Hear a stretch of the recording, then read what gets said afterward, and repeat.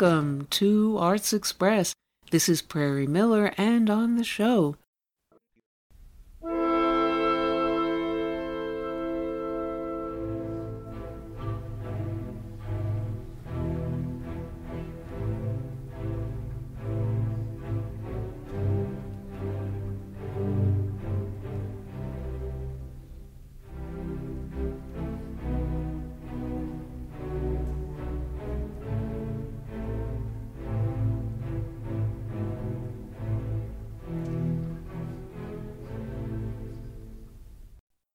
January 6th started off pretty much like any other day.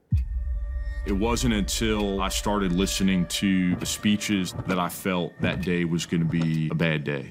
You have to show strength, and if you don't fight like hell, you're not going to have a country anymore. The new year is apparently beginning with massive apprehension as the January 6th one-year anniversary of the storming of the U.S. Capitol takes place this week, and with government anticipation of possible new assaults on Capitol Hill, with concurrent mass protests around the country denouncing what took place.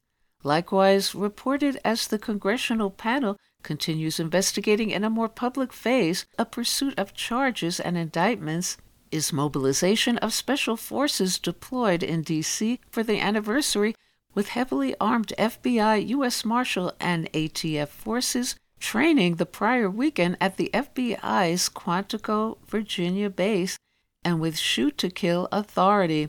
In this tense beginning to the new year, Jamie Roberts phones in from London to talk about his documentary, 4 Hours at the Capitol and Beyond. Roberts, the director of the documentary exposés, The Rise of the Murdoch Dynasty, Fires That Foretold Grenfell, Manchester, and The Night of the Bomb, delves into how it all happened and why, and from an outsider-looking-in British point of view that is neither Democrat nor Republican. And he delves into how it all happened and why, along with a psychological dissection of how mass psychology works, quote, how a small number of very violent agitators can create a kind of mob psychology that works as people follow them and just get caught up in the moment. First, some scenes from 4 Hours at the Capitol, then Jamie Roberts.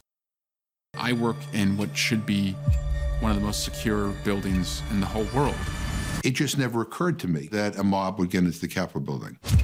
When you really believe a tyrannical government is taking over the country, you're gonna have some crazy stuff go down. It was soccer moms, truck drivers. It was America. People with pitchforks, baseball bats sticking out of their bag. People in full, tactical outfits. Pepper spray started coming out. Gas grenades started going off. It just broke into pure anarchy. Individuals themselves aren't usually a problem, but when they get together and they create a mob, the mob is the weapon. To hear the radio transmissions is very chilling. 13 hours, Capitol has been breached. I had all these thoughts in my mind, could there be a shootout on the United States Senate floor? Everybody was making a call to someone, the last phone call. I just started to pray. I have literally bled for this country in combat, and they were all yelling, "You are traitors to your oath, enemy of the people." It was like, how dare you? They wanted to stop this election. If we were in the way, they were going to kill us to do it. I didn't think I was going to go home that day. Communications in line with combat. Multiple capital injuries. I just watched her life drain right out of her eyes. 40 or 50 officers battling 15,000 people. I've been a police officer for 2 decades. A mob grabbed him. He was having difficulty breathing. You don't have to take my word for it. Watch my body-worn camera footage. Peaceful patriots. Started getting tased at the base of my skull. Very frightening situation. Kill him with his gun. Pure chaos. He has raised his edge. Heart attack, traumatic brain injury. Take away their weapon. I still haven't made sense of it.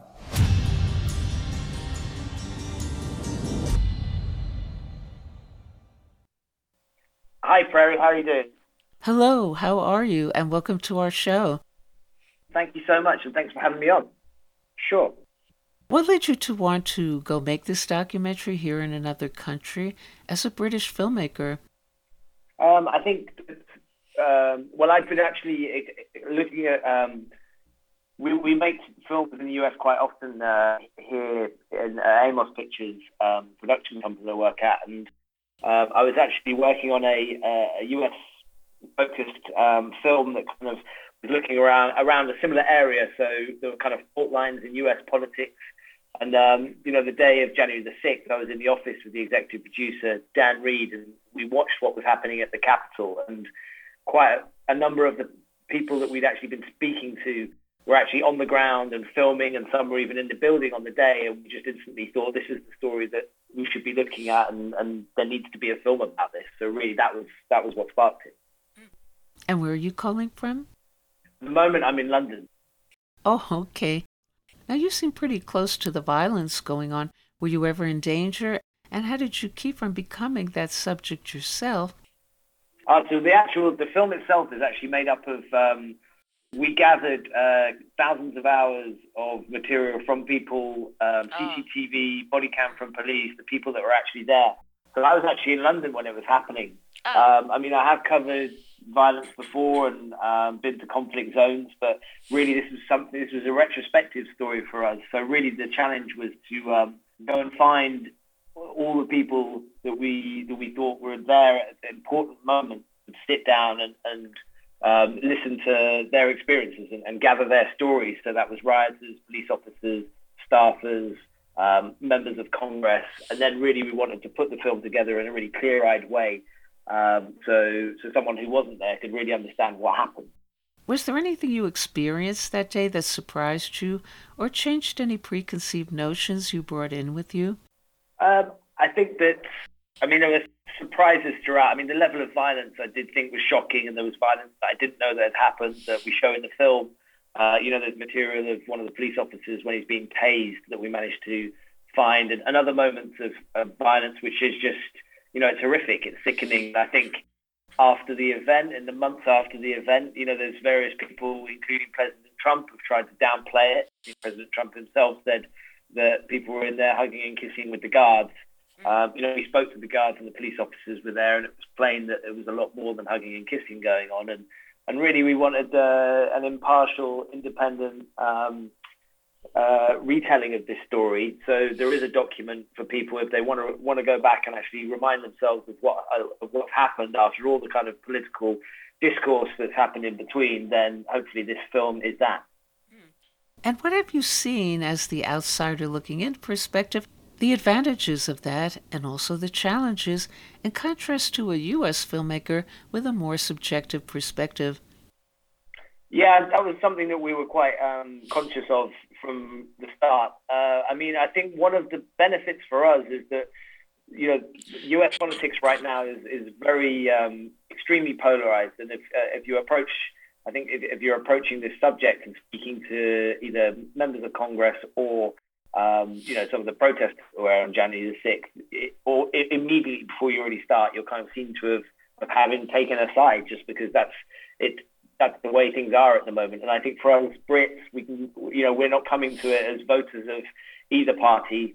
We are literally coming to it from a neutral perspective to find out what happened. And I think that actually did help us, because I think people were, some people don't want to talk about certain things, but it definitely meant that there wasn't a suspicion from the off, or less of a suspicion from the off from people, because I think they understood that, we're not batting for the Democrats or the Republicans, or we're not Trump supporters, or we're not Trump naysayers. We're coming over from the UK interested in this story because also the themes speak to what's happening in the UK right now and throughout Europe. Now, at one point, it's remarked that many of these people storming the Capitol were just soccer moms or truck drivers. Did you come to distinguish the extremists in any way from just masses of angry people? And if angry, was it about anything more than the election, especially during this period of a pandemic lockdown and that other chaos going down? Yeah, so I think there's 15,000 people that were descended on the Capitol. I think there was even more up at the ellipse watching the speech of President Trump, and it was very clear that a lot of that this wasn't 15,000 people that were all committing violence. This was a varied group of people, and there were definitely, I think, what was interesting and quite surprising, that the day really demonstrated what a small number of very violent kind of agitators, the way that they can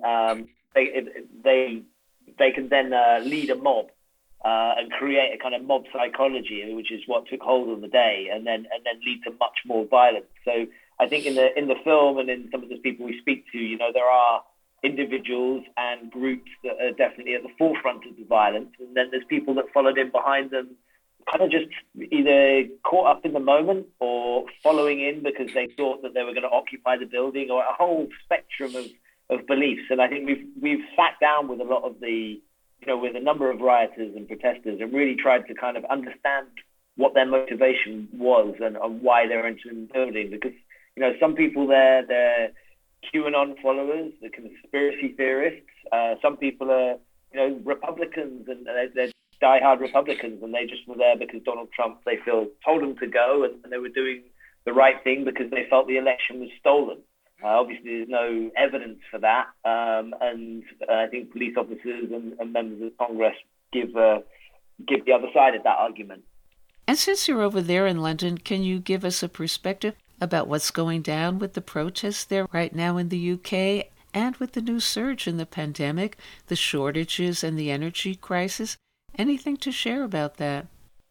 Yeah, I mean, it's a very time. So I think actually when it comes to COVID here, it was a very difficult time for a long time, maybe not dissimilar to what happened in New York in the States. But right now, I think quite a lot of anti-vaccination protests, and there is trouble with that at some of the demonstrations. Well, I hear there's a new surge in the pandemic, and people are lining up at hospitals to get help. I think the thing is, these reports are kind of patchy. So there's surges, but often because the government and the National Health Service have become very sensitive about this now, because I think the handling was particularly poor previously, then any surge that seemed to come on the radar is then taken very seriously. I actually think the thing that's immediately affecting people in the UK right now are the fuel shortages and the food shortages, which are due to, I think, in part Brexit, and also in part because of the global supply network has started to fail some of this as well. And do you have any final thoughts and what you'd like viewers to understand about your film, and also about what you feel was going on that day? I think I would really want people to understand just how serious that day was, and really, to whatever you think about the day, please do watch the film, because I think it takes you into it on a ground level, an experiential view of what happened in a way that you won't have seen before, and will really help you understand how things played out, how people came to lose their lives, and what the significance of this is, because there's still legal wranglings happening around this. President Trump is sued the head of the commission. And it's going to run and run, and I think it's important not to actually forget that this was all about one day on January the 6th, around 4 hours, and it's the actions that took place in that window. So it's important to kind of remember what did happen at the Capitol, rather than all the political rhetoric and conversations that happened after. And what do you think is going on now, where they're so quiet, like nothing ever happened, and they called a follow-up protest and nobody showed up? And there was such tremendous masses of people there. So what do you think happened? I think there's around 650 people have been arrested. And like I said, there were antagonists on the ground, agitators. And a lot of the people who were on the very forefront have been arrested. But also I think on a leadership level, there was people who were involved in politics and public life who were calling for the events on January the 6th, and I think those people have gone very, very quiet, because not least because they're very worried about being investigated by the FBI and, possibly taken to jail. Yeah. Okay, thank you, Jamie Roberts, for calling into our show. I really appreciate you having me on. Thank you so much. Cheers. Bye-bye. And 4 Hours at the Capitol is an HBO production. And now on Arts Express, Bro on the Global Television Beat. Arts Express Paris correspondent Professor Dennis Bro's Deep Dive Year-End Episode 2 Wrap-Up Report into the New Year, the best and worst, and what to watch online or not. and, quote, representation of working class desperation, as television allows, with a focus on race and class disparities that may force series to foreground these tensions. This year's Top 40 serial TV series unfolds against a background of continually rising inequality. Top 20, The Wonder Years, is ABC's series, masterfully written by Saladin K. Patterson. While posing as a simple remake of the 80s show, in effect, expands the range of content the sitcom is capable of handling. Set in 1968, the show about a black middle-class family is alive with all the tensions of that era. The lead teenage boy's father is a black nationalist, his brother is a soldier in the Vietnam War, and his sister is part debutante, but also part budding Black Panther supporter who trades her SAT study manual for Eldridge Cleaver's Soul on Ice. The pilot, skillfully directed by the 80s series lead actor Fred Savage, has a black-white baseball feud interrupted by the murder of Martin Luther King, in a crossing of the typical teen coming-of-age story with a tale about the dawning of political consciousness. Dopesick, with Crime of the Century. Dopesick, the fictional series, documents the spread of OxyContin in the Appalachian population, a group of workers that will become redundant as coal disappears, and now consigned to death by overdose. Michael Keaton is particularly effective as a country doctor who could have become a Disney-type wise old salt, but who instead undergoes a painful metamorphosis. Meanwhile, two dogged state prosecutors attempt to sound the alarm while the Sackler scion first pushes the drug and in a final cowardly act attempts to remove the family wealth from any financial liability. Alex Gibney's two-part doc on the creation and pharmaceutical labs of OxyContin and its even more deadly cousin fentanyl follows with almost fictional intensity the two creators as they market their deadly product, concerned only with their own profit margins. Goliath, Season 4. The last season for this series, about an alcoholic but crusading lawyer, played impeccably by Billy Bob Thornton, is short on the personal peccadilloes of the character, which became a drag in Seasons 2 and 3, and long on the struggle to bring a drug company, again in the Sackler-Purdue Pharma vein, to task. David E. Kelley's trademark courtroom reversals and heroics here are in the service of proving that the drug company was not in the business of easing pain, but rather, as Thornton's lawyer claims, in the much more profitable business of promoting addiction. The White Lotus. The pilot of this series, about privileged tourists lavishing and lording it over still colonized Hawaiian natives, was the best hour of television this season. It featured a pregnant worker in the hotel forced to give birth in a back office because she was afraid to leave her job for fear of being fired, while a honeymoon couple complained about not getting the best suite. There was never anything as powerful as the first hour, but Mike White's HBO series still unerringly kept the focus on race and class disparities in the way that may force other series to foreground these tensions, and that showed up series, like Nine Perfect Strangers, that didn't. Thin Ice, this Swedish series, available on Amazon Prime, set at a climate conference in Greenland, was the best political thriller of the year. It centers on the exploitation of the Arctic as a way of profiting from global warming. The series cannily encompasses the indigenous question in Greenland, Danish profiting from its control over the landmass, and Russian, U.S., and Nordic jockeying for position to mine the area and control its seaways. The series initially focuses on Russia as the threat to Arctic harmony, but by the end works its way around to the greater threat as we recall Donald Trump's offer to just buy Greenland. Tandav. The Indian series from Amazon, unlike fluff like Mira Nair's Netflix outing A Suitable Boy, begins with a farmers' strike in Delhi at the moment when farmers were actually in the street protesting the Indian Premier Modi's attempt to make their life more onerous so they would collapse and be absorbed by Indian agribusiness. The police, two roly-poly seemingly comic figures, then massacre the demonstrators while in the upper echelons of Indian society, a palace coup brings a conniving son to power in a critique of Modi-style neoliberalism that was rivaled in the film department by Netflix's equally vicious The White Tiger. Pros and Cons. This Danish series, available on Amazon Prime, follows the exploits of two scam artists, Eric and Nina, who give up the game and instead go straight, only to find that their jobs either pay little or involve necessary sexual liaisons to get ahead. Overwhelmed with the daily pressure of making ends meet, they decide to return to scamming as the only way to partake of any of the wealth that they see all around them.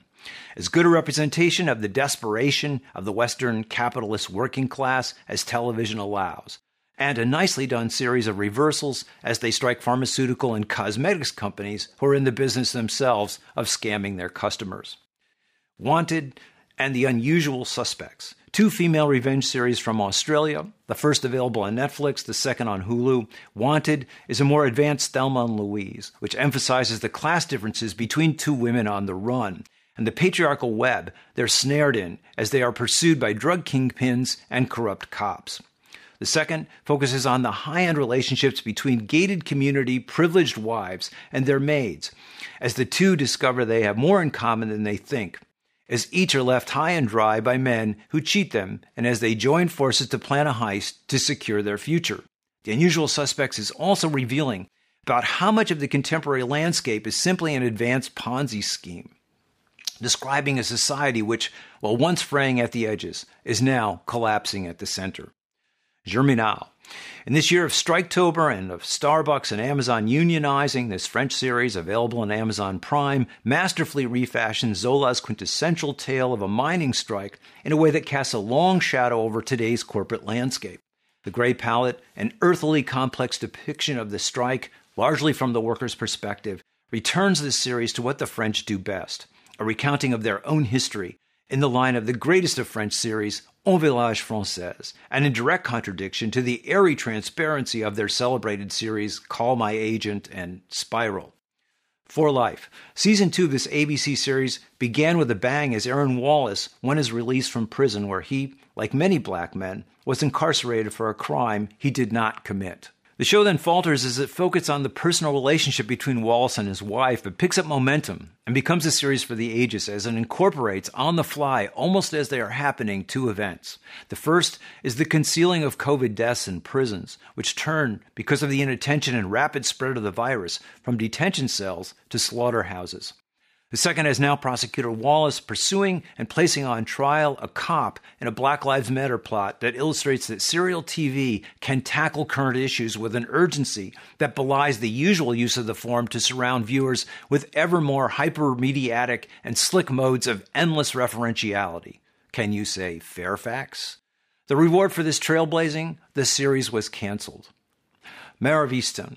Kate Winslet was astonishingly authentic in this HBO series about Winslet's detective, yes, tracking a murderer, but also confronted with the decaying situation of an American Rust Belt-type working class left for dead in a Pennsylvania mining and manufacturing town. The thickness of the web of relationships, both familial and communitarian, that Winslet's character encounters suggests that those relationships have not been entirely torn asunder by the economic devastation wreaked on them by American capital's flight to where it can extract lower wages. Jean Smart's cynical, but ultimately caring and supportive mother was another revelation of this series. The Labyrinth of Peace. The series, the proud product of German, Swiss, and French public TV, and now on Netflix, charts the aftermath of World War II in Switzerland as a group of young Jewish refugees arrive in the country, welcomed in not for any authentic humanitarian purpose, because it will help ease the public relations problem of the country's close connection through its neutral banking system with the Nazi hierarchy. The frisson, when one of the boys kisses the Swiss wife of an industrialist, helping out in what the boy describes as still a camp, and as both feel an attraction to each other, is just one of the stunning moments in this show, which also charts Swiss laundering of money stolen from those in the Nazi prisons. Astounding contradictions abound in this stunning publicly financed answer to much private streaming mediocrity. Clean Break. This Irish series, streaming on Acorn, slowly, methodically, traces the increasing desperation and inability to alter his situation except through crime of a bankrupt car dealership owner whose upright, moralistic banker keeps tightening the screws on him and enjoying his misery. The small businessman's bad decisions and the corruption of all those around him describe a world where class contradictions are so acute as to make life impossible for all but those few who control the purse strings. Reservation Dogs. New Zealand's Maori Tika Waititi's fractured sense of humor and pathos, so evident in the wondrous laying bare of the ignorance of xenophobia in Jojo Rabbit, guides this tale of 4 Native American teens on a res they are desperate to leave, but that keeps calling them to stay through its own little miracles. A Sioux warrior who helped vanquish Custer keeps appearing to one of them. A local cop calls the soda machine dispensing sugar to sedate them white man's bullets, And in a stunning fantasy, the boy Bear's mother imagines the local Anglo doctor as the master of an Indian plantation with her as one of the slaves. In a later episode, the girl Willie Jack partakes of a hunting expedition with her father, which is in effect a memorial and remembrance for both of them of her dead brother. Small moments accumulate in this touching, tender, and witty description of the pain and triumph of res life today. Snowpiercer Season 2, sophomore outing of this Bong Joon-ho, who did Parasite, series about a train with the last survivors on Earth after a climate catastrophe, picks up after a revolution led by Daveed Diggs' Detroit detective has overthrown the rigid class structure of the vehicle.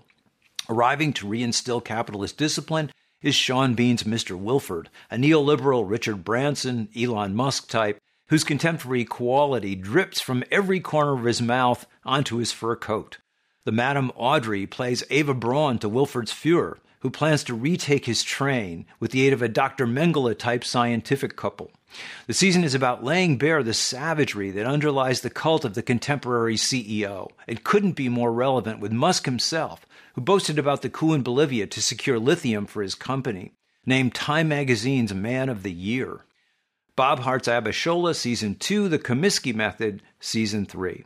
CBS mainstay Chuck Lorre's best work in years is on these two series. The first continues to recount the middle-aged relationship of a SOC executive and a Nigerian nurse in a way that expands on what in Season 1 was an often too sitcom cliched presentation of the Nigerian world, except for the lead character Abishola.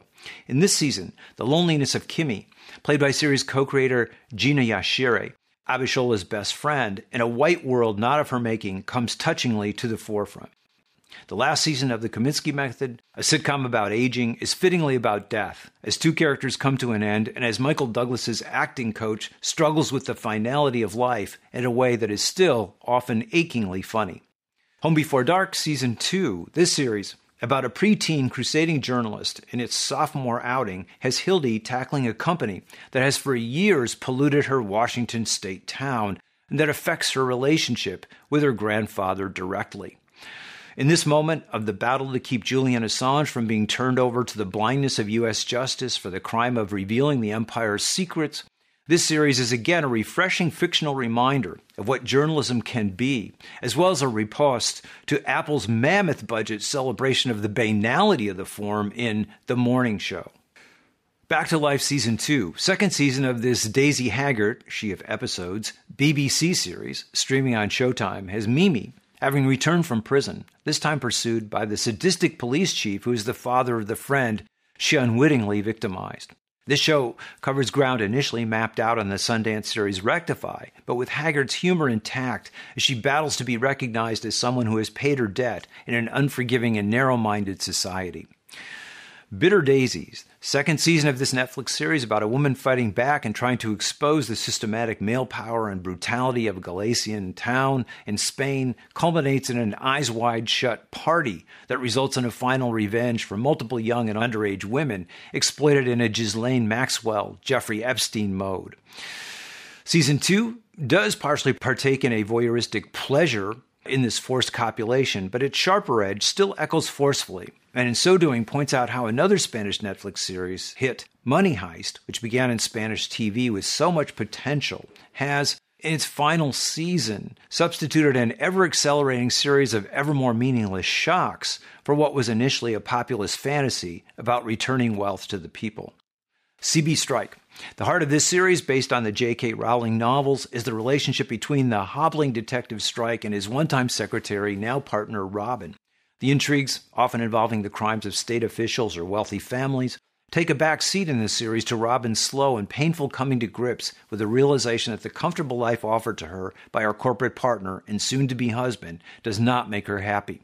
This lifestyle of the rich and privileged begins to exact more and more a burden on her as the series progresses and as she begins to question its value, a quandary that those still fortunate enough to have a job find themselves in today.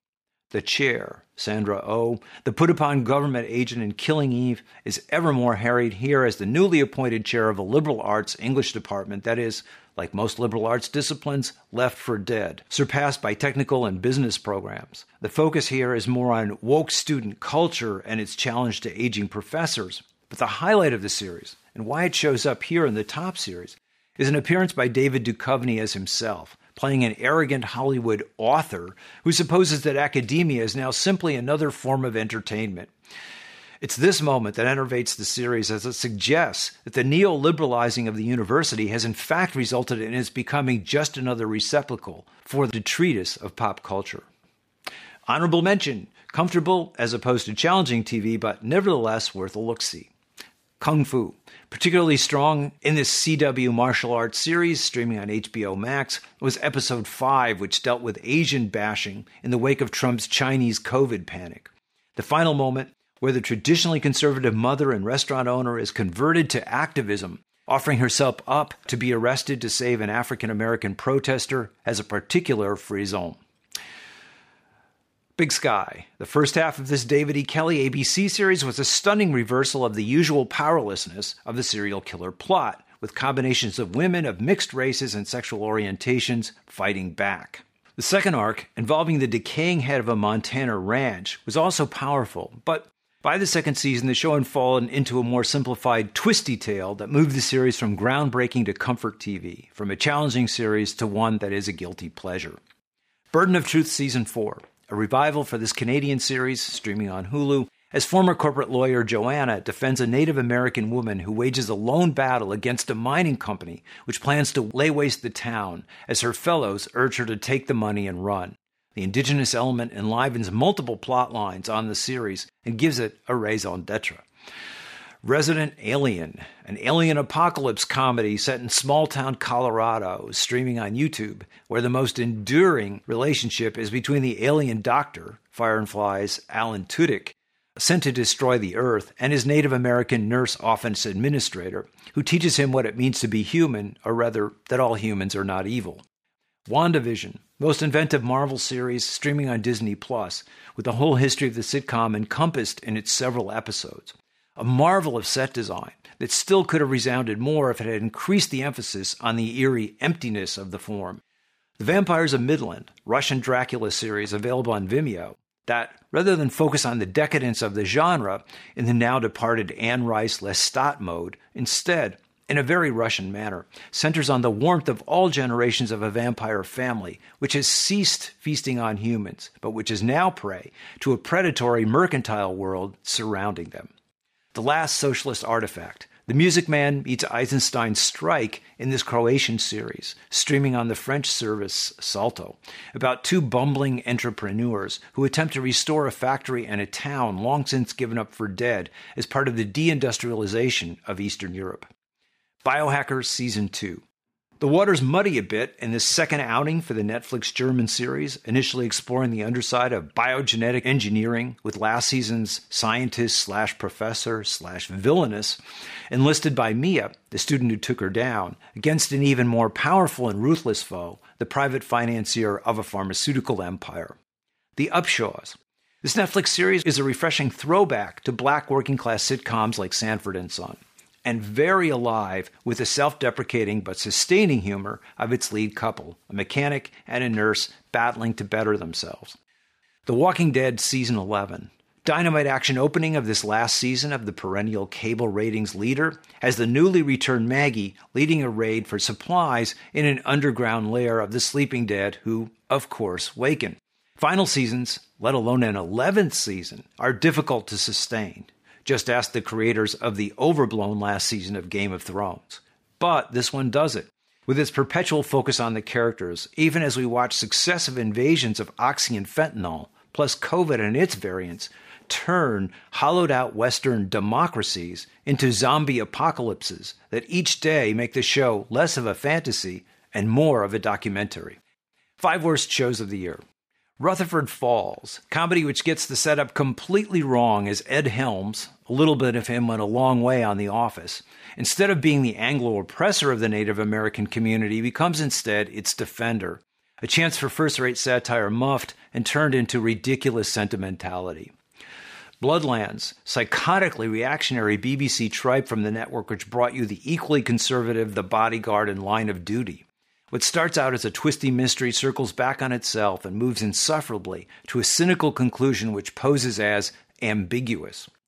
Equally reprehensible was the BBC's Time, which regurgitated the worst prison cliches about guards who are victims of vicious prisoners without a thought about the cruelty of the system itself.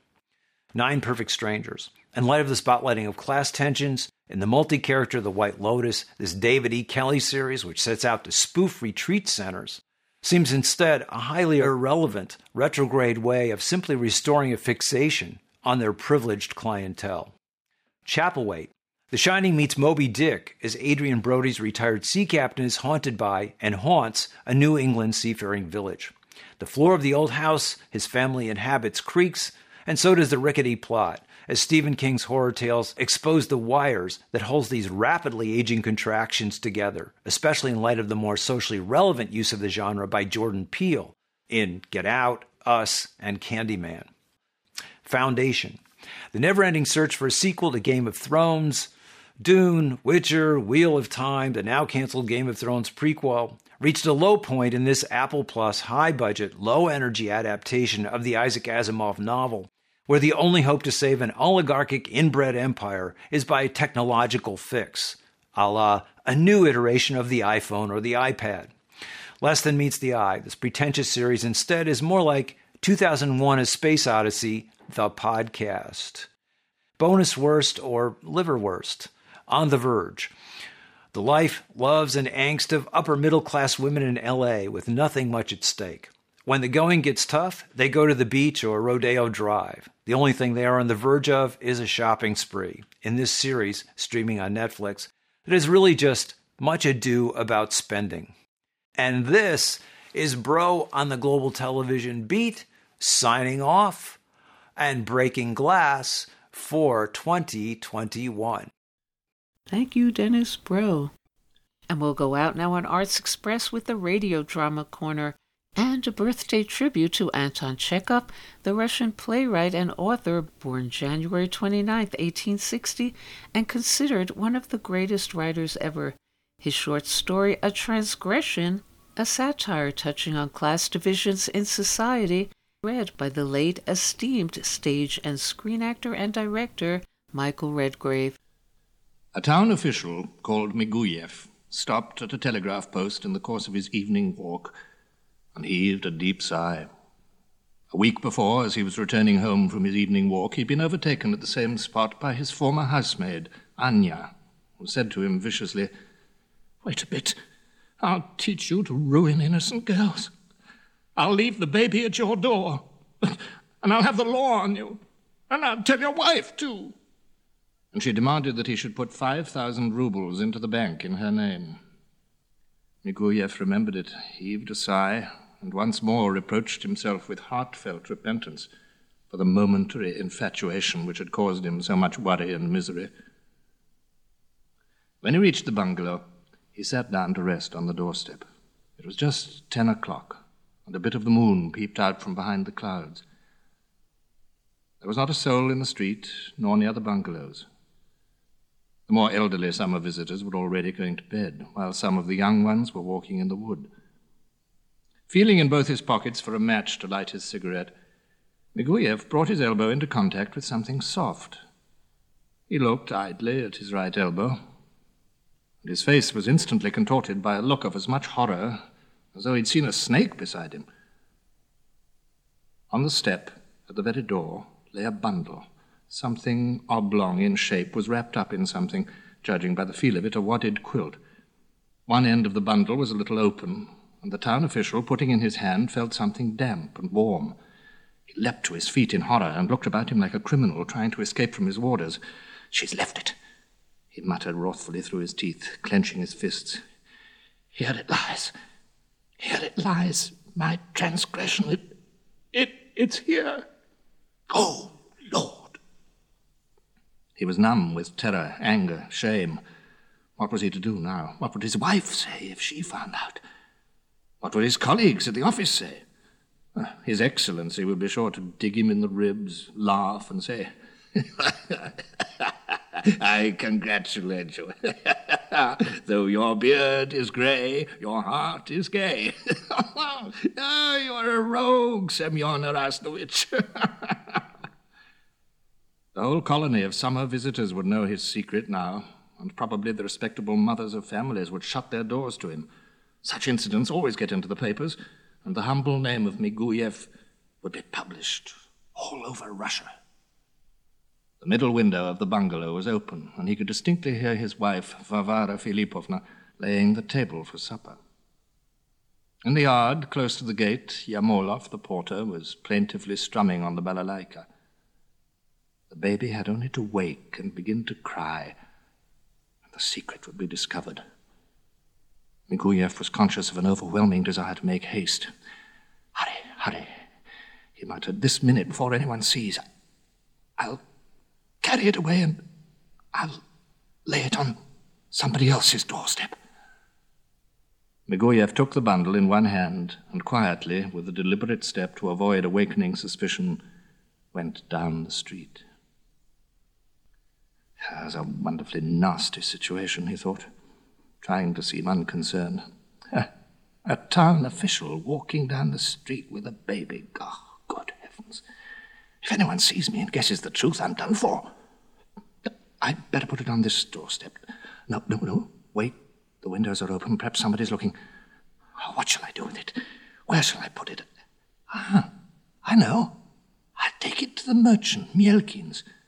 Merchants are rich and tender-hearted people. It's quite likely they'll say thank you and adopt it. And Miguyev made up his mind to take the baby to Mielkin's, although the merchant's villa was close to the river, quite some way off. I hope it doesn't begin screaming or wriggle out of the bundle, thought the town official. And yet, this is really rather nice, you know. Here am I, carrying a human being under my arm, as though it were a portfolio. A human being, alive, with soul, with feelings like anyone else. If by good luck the Mielkins adopt him, he may turn out somebody. Maybe he'll become a professor, a great general, an author. Oh, anything may happen. And now here am I, carrying him under my arm like a bundle of rubbish. And perhaps in 30 or 40 years, I may not be permitted even to sit down in his presence. As Miguyev was walking along a narrow, deserted alley beside a long row of fences in the thick black shade of the lime trees, it suddenly struck him that what he was doing was very cruel, criminal. How mean it is, really. So mean that one can't imagine anything meaner. Why are we carting this poor baby from door to door? It's not its fault that it's been born. It's done no harm. We're scoundrels. We have our fun, and the innocent babies have to pay the penalty. Only to think of all this wretched business. I've done wrong, and the child has a cruel fate before it. Now, if I lay it at the Mielkins' door, they'll send it to the foundling hospital, and there it'll grow up among strangers in a dull routine. No love, no warmth, no spoiling. And then he'll take to drink, will learn to use filthy language. He'll starve, go hungry, be a cheap shoemaker. And he, my son, the son of a town official of good family, he's my flesh and blood. Miguyev came out of the shade of the lime trees into the bright moonlight of the open road, and opening the bundle, he looked at the baby. Asleep. Oh, you little rascal. Why, you've got a nose like your father's. He sleeps and he doesn't feel that it's his father looking at him, his own father. It's a drama, my boy. Well, you must forgive me. Forgive me, old boy. It seems it's your fate. The town official blinked and his cheek quivered. He wrapped up the baby, put him under his arm, and strode on. All the way to the Mielkins' villa, his brain was in a whirl, and conscience was gnawing at him. If I were a decent, honest man, I should damn everything and go with this baby to Varvara Filipovna and fall on my knees before her and say, "Forgive me, I've sinned. Torture me, but we won't ruin an innocent child. We have no children. Let us adopt him. She's a good sort. She'd consent, and then my child would be with me.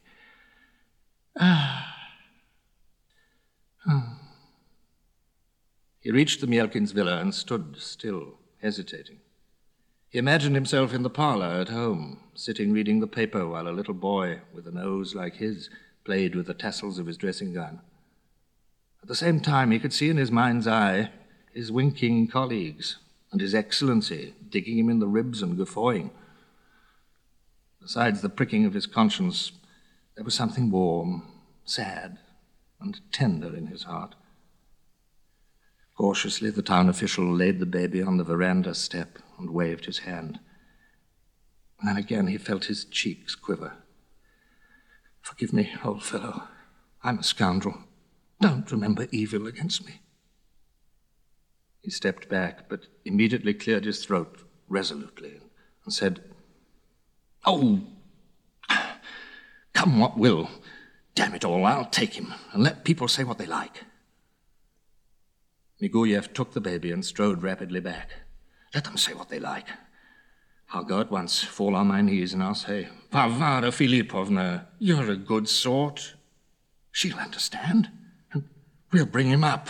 And if it's a boy, we'll call him Vladimir, and if it's a girl, we'll call her Varvara. Anyway, it'll be a comfort in our old age." And that's what he did, weeping and almost faint with shame and terror. Full of hope and vague rapture, he went into his bungalow, went up to his wife, and fell on his knees before her.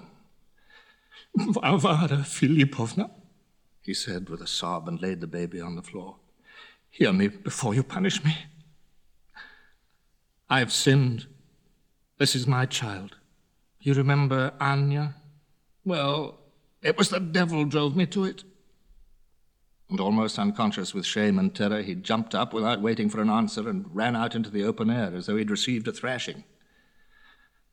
"I'll stay here outside till she calls me. I'll give her time to recover and to think it over."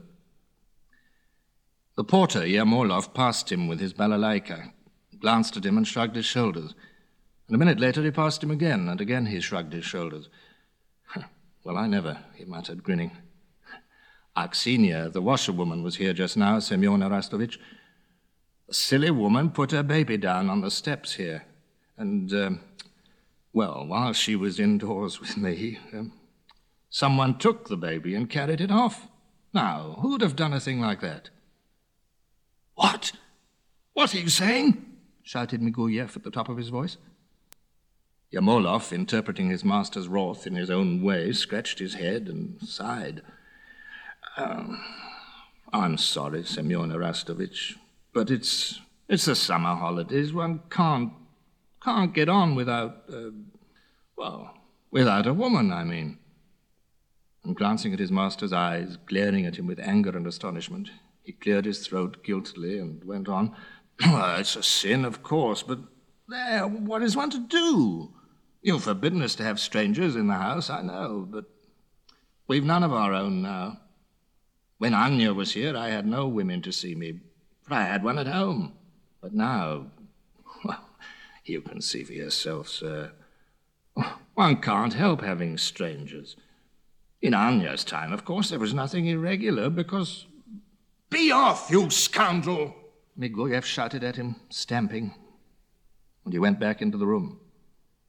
Varvara Filipovna, amazed and wrathful, was sitting, as before, her tear-stained eyes fixed on the baby. There, Miguyev muttered with a pale face, twisting his lips into a smile. It was a joke. It's not my baby. It's the washerwoman's. I was joking. Yes, it's Yermolov's, the porter's. Oh, take it to him. And that's all we have time for today on Arts Express, Expression in the Arts. And if you'd like to express yourself too, you can write to us at theradiogoddess@gmail.com. And we'll end the show with music written and performed by an Arts Express listener to KCI Radio in Red River, New Mexico. Jake Harmon describes his musical inspiration as political songs that our injured world could use. and his music could be found on his YouTube channel, and this song is called Time Change. Until next time, this is Prairie Miller leaving the station. It's time for a change from the center, a change in attitude. It's time we made it better. There's everything to lose.